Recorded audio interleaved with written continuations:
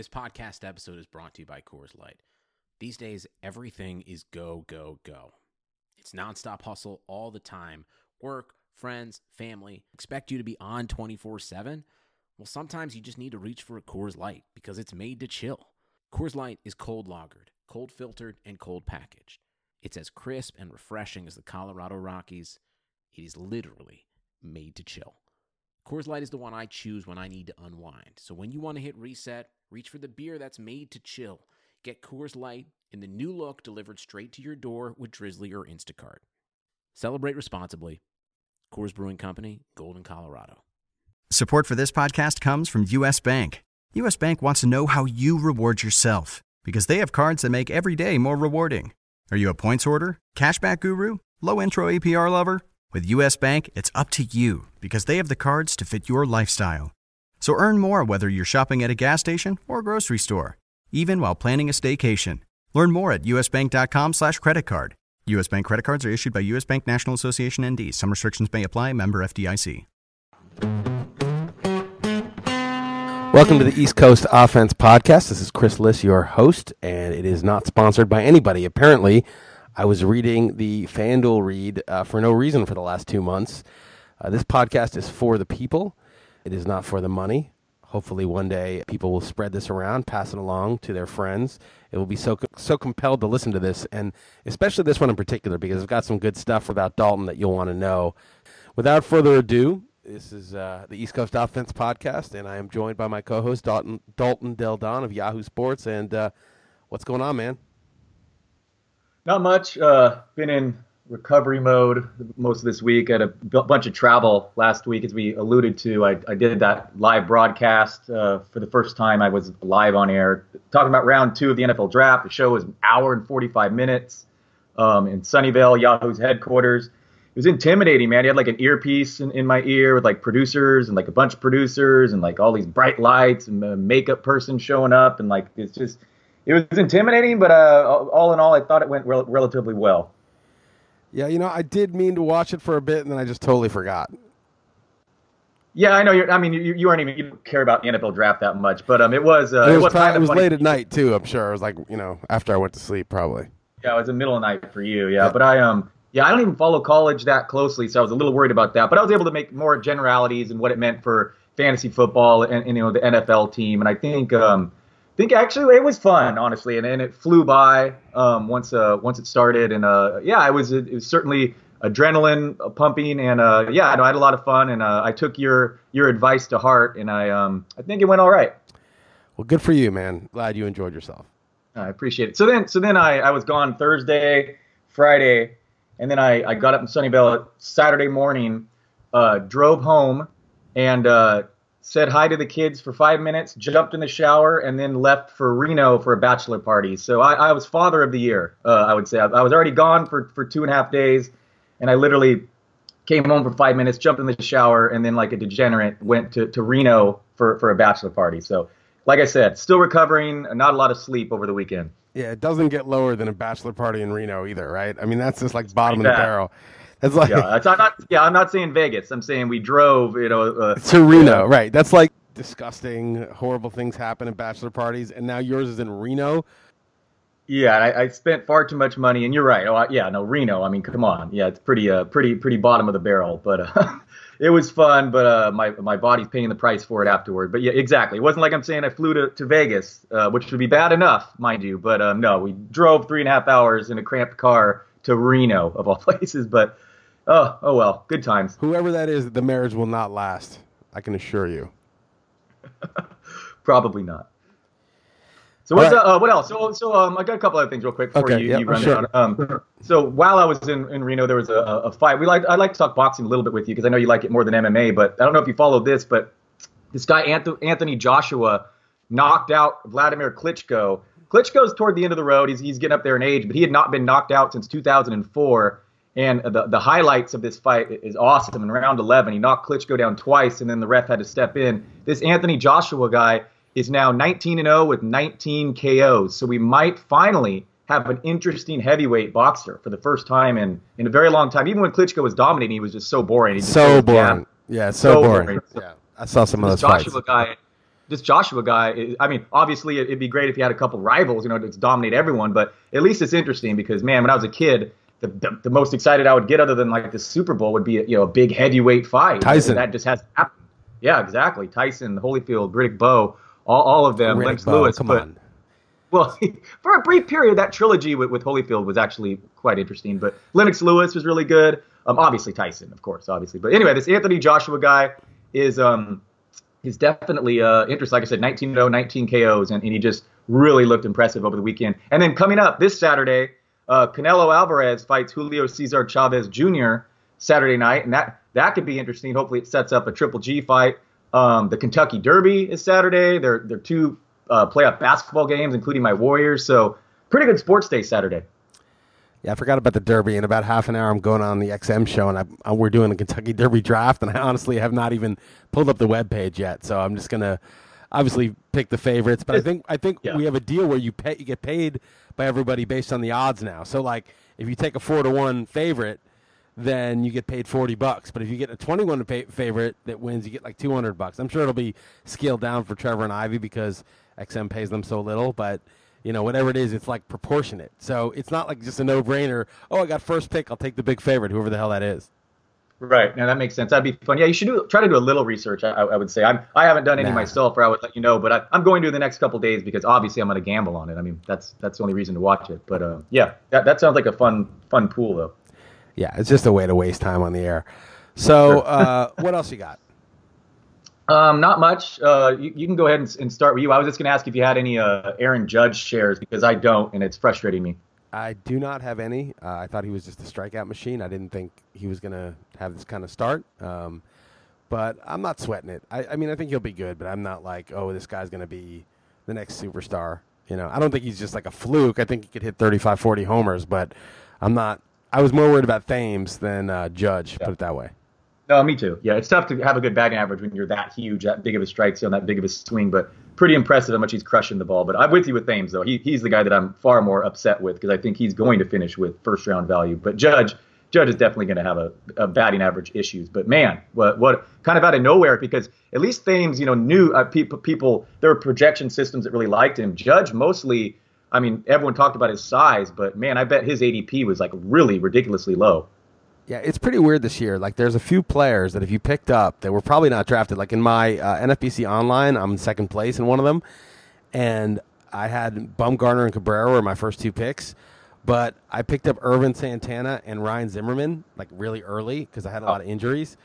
And I picked up Andrew Triggs, and I had drafted Greg Holland in, like, the 26th round.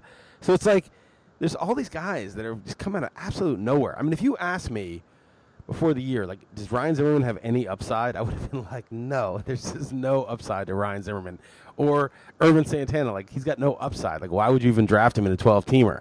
So it's kind of interesting that there's a couple guys who had zero upside that are crushing it. The other guy's Yonder Alonso I have in a couple places. Another no upside guy. That would be like if Joe Mauer started hitting home runs. I mean, it's like it's truly bizarre. These guys were, if Adrian Gonzalez started hitting home runs, we'd be like, what's going on here? I mean, those guys, Zimmerman and Alonso were down there with, like, Adrian Gonzalez, even below Adrian Gonzalez. He was down there in the Mauer range. Yeah, no, and those guys you mentioned are literally I know Zimmerman's the number one fantasy player so far this year, and I think Santana's either number one or number two. Number one pitcher. Right, so both those guys. Yeah, I mean, I'm not just saying they're doing well. They're literally the number one fantasy player and number one fantasy pitcher. And so I didn't get everything they did, obviously, because I picked them up like a week or two into the season. But, I lost Bumgarner. and Cabrera, my other pick in the top two, missed 10 days and hasn't had a great start. So it doesn't matter. Like, I've got, a first and second round pick substituted in for them. Yeah, it's I don't know. It makes you wonder if it's all what we're all doing. Frankly, I mean. Well, I mean, there's some randomness to it. But the other thing I want to ask you about is how are we doing in League of Leagues baseball? Not well so far. It's not a good start, but fucking terrible. What did you do? How are we doing in ERA, WHIP, and saves? Let me look real quick. So we're in 12th out of 14, but I will say something interesting is happening is Jonah's in dead last. He's in 14th. So yeah, he was like interviewing the Prime Minister of Canada and stuff. So I think he's just like gotten like caught up in that stuff. No. He's very into it. He's trying to talk trade, and he was very into it. He drafted baseball early. He Okay, trust me, that's not the case. Okay, and then I was pointing out that it's early. Is what I was pointing out. Jonah's team's good, and he's in. I mean, it's fine. Vlad Sedler's trying to get us to trade for on base, but like I still feel like it's so early for us to like just to trade away baseball. So okay, ERA and WHIP were in first, and saves were in second. So okay, good. Right, well. That's the key. Just get the hitting in order, man. I mean, I don't know why your hitting is so bad. Yeah, I know. It's frustrating. I will look into it. But you don't think, I mean, in any way we should like trade a good on base guy for like a different sport at this point? Do you? No way. We got to wait at least another month. Yeah, I mean, Gary Sanchez killed us. Got hurt right away. We'll get him back. Your boy Buxton has been awful. But if you actually look at our team, I think we're fine. There's just been slow starts by like Trevor Story, LeMahieu, and I mean, my guy Peralta is doing well. So I think actually our team's fine. Okay. We have David Dahl stashed. We had, like I said, Sanchez coming back, and we're dominating the ratio categories in pitching. So it's not like we're in a hole there. So we just need our bats to basically do what we expected. I'm not even anything better. I think we're fine. Okay. Next topic I have, NFBC. I'm still first overall, though barely. I did not have a good night last night. It's tough when 479 people are chasing you. It's one thing to be in first place in your individual league and sweat, falling out into second place. But when you got 479 teams chasing you, any one thing that goes wrong is bad. I'm kind of pissed. I made one bad lineup decision. I sat Devin Travis, who scored 4 runs this week, instead of Jason Kipnis, who I should have sat, and now he's rained out. Kipnis had an extra game. Supposed to play today, was rained out. I am micromanaging the shit out of that because you get those bi-weekly moves, and I'm looking up the starters. I'm looking up every possible thing I can. I'm agonizing over every move, and so far, besides that one mistake, I've done pretty well. That's one nice thing about getting off to a hot start. I mean, everyone's like, it doesn't really matter if you do well in June or you do well in April. But that's one nice thing about it is you're motivated. Right. I mean, maybe you're like that regardless. But if you're in first place overall, you're definitely llooking at the pitchers Monday through Thursday, and then, as you said, Friday through Sunday extra. So that actually is an ancillary benefit, right? That it just actually gives you more motivation to really be on top of it from the very beginning. I think so. I think it happens all the time. Like sometimes you'll have guys go crazy in August and September, and you'll go from like 10th to 4th, and you'll be like, man. If I didn't I didn't check out for like a couple weeks in June where I was just kind of like passively setting my lineups, who knows what would have become of this team. Exactly. How much fab have you spent? Like 200. I basically dropped like only 3 guys that I drafted. It's just so crazy. Like I had to drop Profar, and I dropped Chad Cole, which was good because he got destroyed right after I dropped him. And I dropped one other guy. I think I have 27 of my 30 guys. I mean, I drafted Yonder Alonso and Joaquin Benoit in like 29 and 30. Right, like I drafted Jet Bandy in like 24. Every one of my late, I drafted Sonny Gray in like 25, who pitched okay, not great, but he's now finally back. Like I have all these guys. I haven't dropped anybody basically. That's another benefit. I mean, it may sound obvious when I say it, but it's like if you get off to a hot start, that means you don't have a lot of guys that you need to drop, or you're not needing to make a ton of moves. So suddenly you're in the middle of summer and you have 95% of your fab. I mean that's another benefit of the hot start is that you're not desperate to pick up this possible closer because your guy got shelled. You know what I mean? And so that's just another benefit of getting off to a very good start. Yeah, I mean, I have a problem that I want to drop Benoit because there's some players I like that are more useful to me. I've got 3 full-time closers and Benoit and Archie Bradley, right? Who, if Rodney blows up 1 or 2 more times, maybe Archie Bradley's the closer. I might have 5 closers. And the problem is you can't trade them in that league. What do you do with 5 closers? Eventually you got to drop them. I mean, they're clogging up roster spots, and I have some injuries. Not Rich Hill and Tom Murphy and now Tony Wolter. I mean, I need some spots, right? Like it's like you can't have like 5 closers and you can't use them all.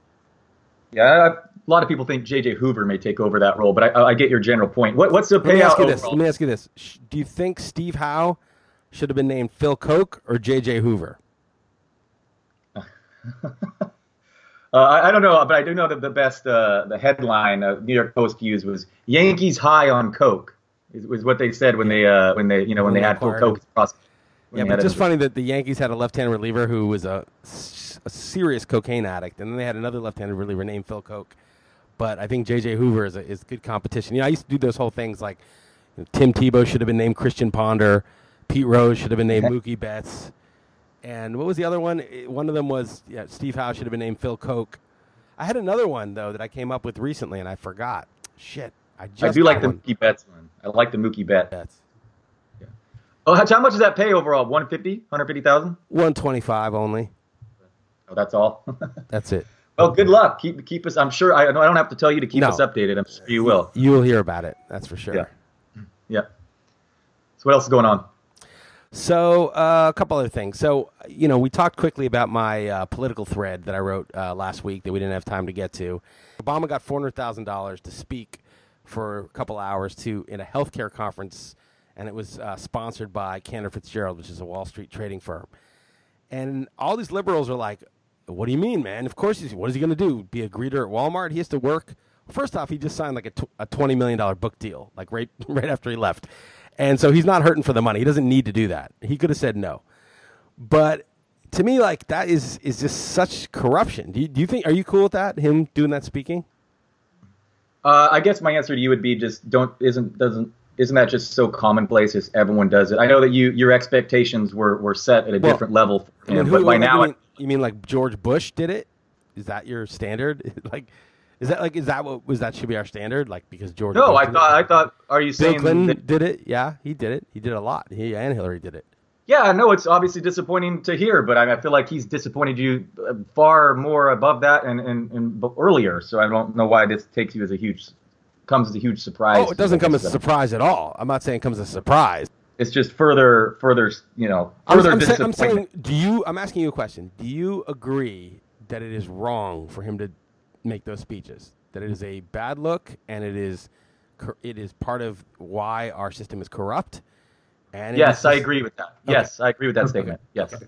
And my reason, a lot of people are like, well, he's allowed to make money. I mean, what do you think? And I'm saying, yeah, he's allowed to make money. Nobody minded that he got money for a book. Why? Because that publisher is probably going to make a profit on that. He's probably going to sell a lot of those books. And so he's offering something of value to the publisher that they're rewarding him for, that's normal, right? That's, of course, if he wants to invent the next iPad or whatever and make money, that's great. I mean, we're not going to begrudge him that. But that would be him adding value, not getting paid for his public service, right? Those are two different things. Him writing a book is him adding value that they're going to sell books, right? It's not getting paid for playing ball with the banks, which he totally did. He didn't prosecute anybody. But I think even more, I don't know that, they don't really pay you for what you did because it's already been banked for them. No pun intended. But I think what it does is if Obama takes the money, which he did, it says to the current and future office holders, hey, look what awaits you if you play ball. So, you might be like, well, he's out of office. He can take the money now. But think about the message it is. It basically says, look, all you got to do is not prosecute us and bail out the banks and not the homeowners and do our bidding and not break us up, and here's what you get. And to me, that's the essence of corruption. And he knows it. He's smart. He actually knows that special interest money in politics is a huge problem. And yet he's perpetuating it, doesn't give a fuck. So to me, that's bad. So I went on a little bit of a rant about it. But let me ask you this. Do you think that if the guy on the other team, so to speak, Trump or whoever, Bush, does something really bad, and then your guy does something also bad, do you think you should be like, yeah, but they're doing it? Or you think you should be like... Of course not. No. Or you think you should be like, who cares what team he's on? Don't you lose your moral standing to, like, criticize Trump's corruption if you're okay with your guy's corruption? Of course you can't behave that way. I mean, no. Yes, you've got to look at them each separately and be just as willing to criticize your, quote unquote, your team. Of course. More so, because it's sort of like that's sort of like your thing, right? It's like everyone's always like, yeah, but Russia's worse than the U.S. Yeah, maybe they are, but like you don't get a vote in Russia. You don't have any knowledge or contacts. You can criticize the U.S. You can speak up about your own country.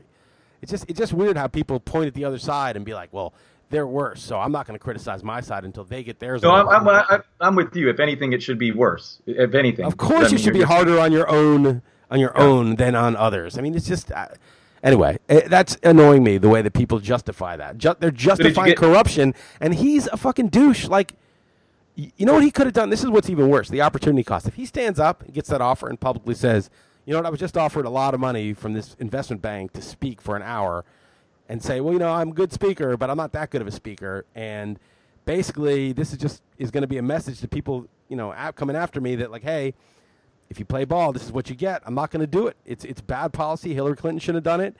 And I don't think our office holders should be rewarded financially for their, quote, public service.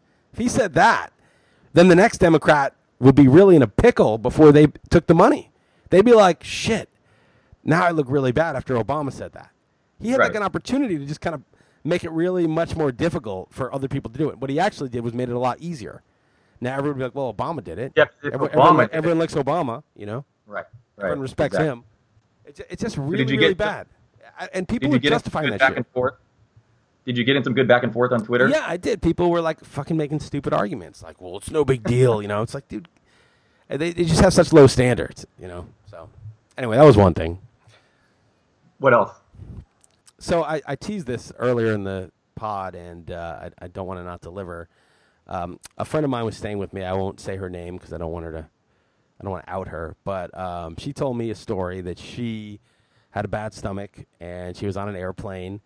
And this is kind of topical given the whole United thing. And the plane was a little delayed in taking off, and she was in her seat, and her stomach was like rumbling badly. And she realized she wasn't going to be able to make it necessarily till it, got to altitude where you can use the bathroom. So she just got up and kind of pushed her way to the bathroom and started handling her business when about 5 minutes later, the flight attendants started pounding on the door, being like, you must be seated. We're going to have to bring this plane back if you don't get seated right now. She's only like halfway done and like horrible stomach pain. So she had to like take a while, and they kept pounding, and they finally, when she got out, they like marched her off the plane, like not quite in handcuffs, but almost, and kicked her off the plane. Wow. So, and so this, and you're just like, I mean, it's probably some paranoid security reason. Like if someone's in the bathroom, they could have just waited 10 minutes. She would have been fine. Right. And then everyone's so pissed at her because it's delaying the flight more. And it's super embarrassing. She's like, she said she wished she had like been convicted of like trying to, set off a bomb rather than like what obviously happened, which is everyone knowing that she was trying to take a dump, right? It's like so embarrassing for her. And then, of course, I told the story about you. Right. Go ahead and tell it again.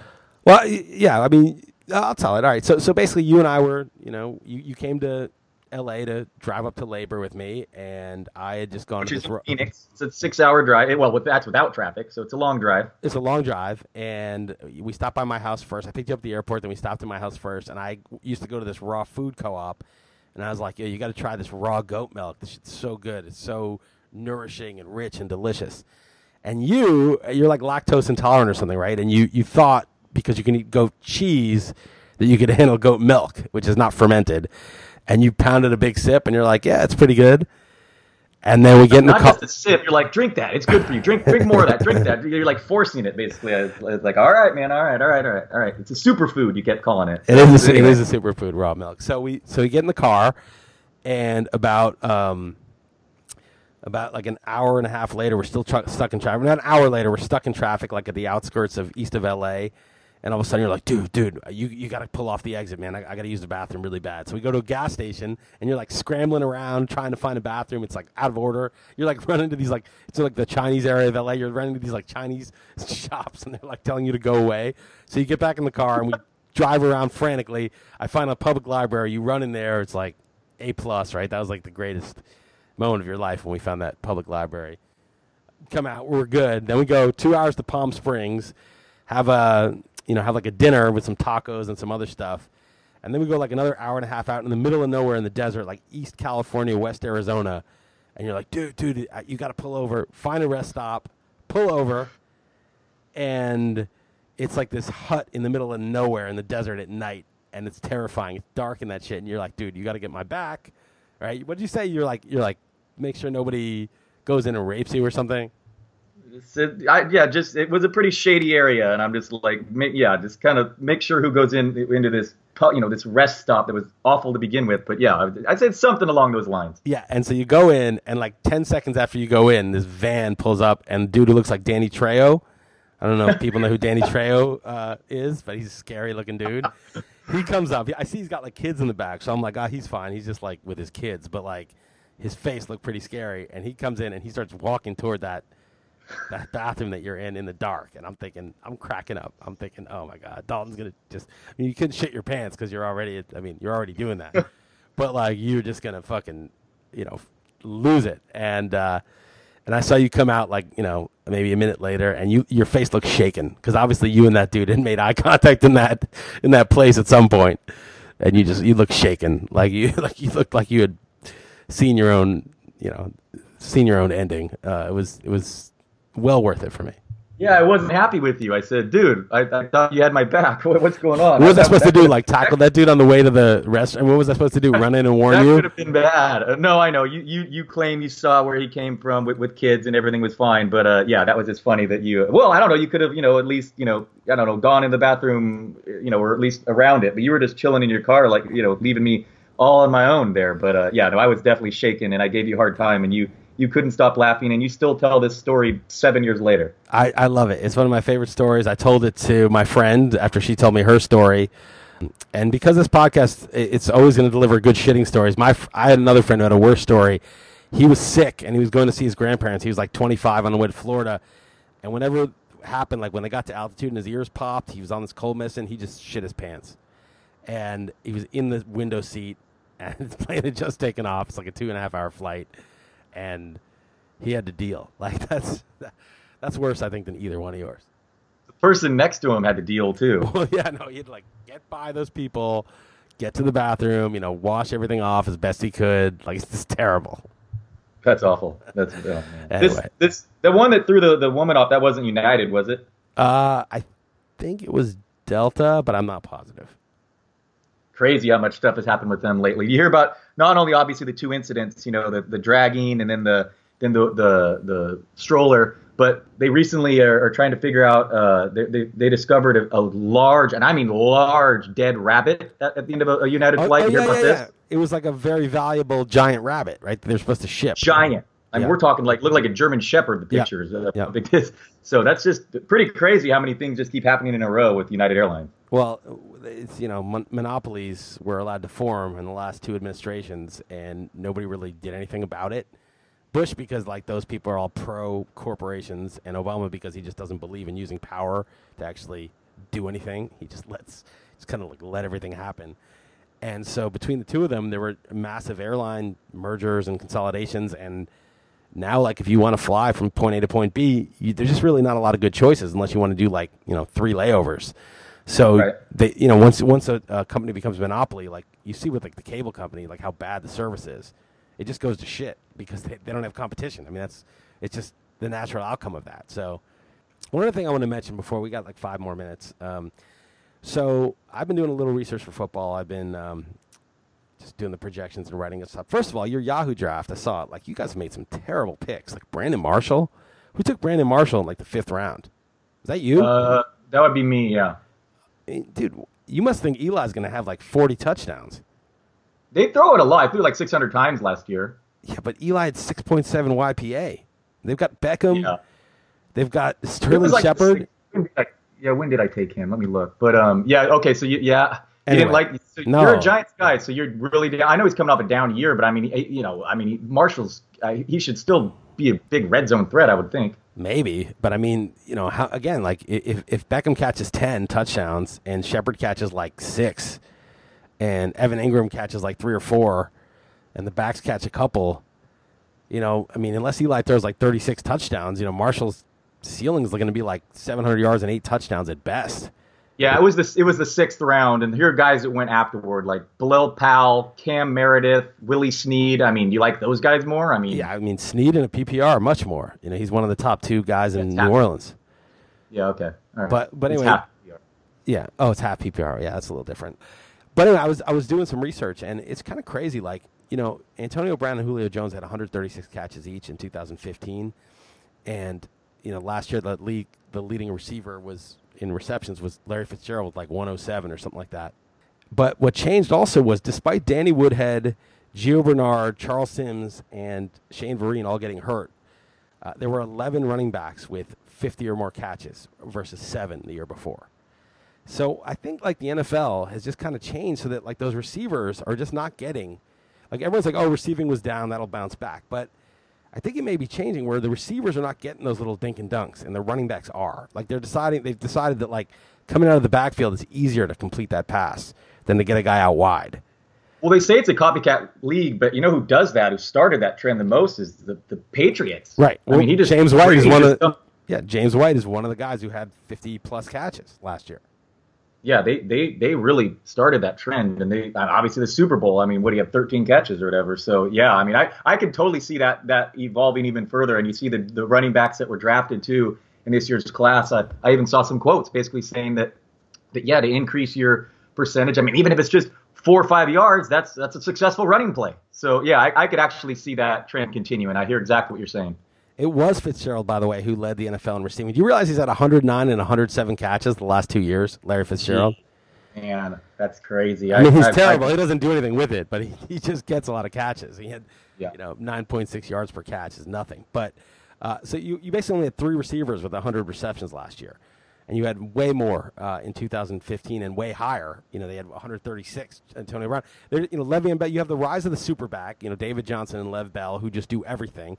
And then you have the rise of all these Theo Riddicks and James Whites and Bilal Powells who get all the short stuff. And I'm not sure those crazy receiver numbers are coming back because it was padded by the easy stuff. And the running backs, the running backs are starting to take that over. But the thing is, there's still only like 3 running backs who do everything, or Zeke doesn't even do everything. He just does enough, and he's in a great situation. So, when you look at the top of your draft, it's like, okay, you got 3 guys who are really good, and you got Beckham, who's dealing with Marshall, Shepard, and the rookie tight end in the first round now with a shitty quarterback and a terrible coach. Okay, then you're dealing with Antonio Brown, who's got a QB who's on his last legs, can't play well on the road, gets hurt all the time, contemplated retirement. They had Martavis Bryant back. And, Antonio Brown is not a big red zone guy. He scored 12 touchdowns last year, but he shouldn't have based on the usage. Then you look at Julio Jones, who's got a lot of mileage. He's always beat up. He had 129 targets last year. He went way down, and he never scores touchdowns. So you go down the list. Mike Evans was just a total volume guy. He wasn't very good. They've added a lot more targets. There's nobody you can trust beyond the top 3. Yes. Yeah, so what do you make of that then? I mean, you just really I guess you spend a lot of money in an auction. I don't want to talk. We'll talk about Stopa later, but you just sell out to try to get one of those top picks in the KDS and the NFFC. That's you certainly want a top 3 pick. Is that basically what you're saying? I think you do want a top pick. You could get like a Melvin Gordon and and someone else like that who has upside, but they're very risky. In sort of the 9th pick or something. Yeah, it's still unclear if Melvin Gordon's even any good. I think he's good, and he has such a high usage rate. And I saw a note on RotoWire. They were like, Brandon Oliver and Kenyon Barner are going to cut into his touches. And I'm like, those scrubs aren't going to do shit. They're only going to cut into his touches if he's hurt or needs the rest. They're not going to give those guys the ball at his expense. They used him heavily last year. They'll do it again. So I'm pretty confident in Gordon getting the workload if he can stay healthy. And I thought he was pretty good for most points last year. And then I think a lot of guys I think it's key to get guys like Doug Baldwin, who I didn't like last year, and T.Y. Hilton and Demaryius Thomas, just rock solid guys, because you really can't count on so many of them. No, I hear you. I mean, Gronkowski's always hurt. A.J. Green's coming off a down year. Jordy Nelson's an injury risk. I mean, what do you make of Dez Bryant at this point? Jordan Reed gets hurt. I mean, everybody good has some issue with him. There's just it's the most. So I think everyone's going to have their gambles middle of the draft, and everyone's going to find some gold on the waiver wire. I mean, there's going to be so many random changes going on. So you just need that core of 3 or 4 guys that you can count on all year, and then get all the lucky picks around them. That's going to be my strategy this year. Go really safe with my early picks, much more so than usual, because everything's in such flux, and the way the NFL is, so many random guys are getting production. No, makes sense. All right, man. That's going to do it. Appreciate you talking, and I'll talk to you on the XM show in a bit. All right, later, Les.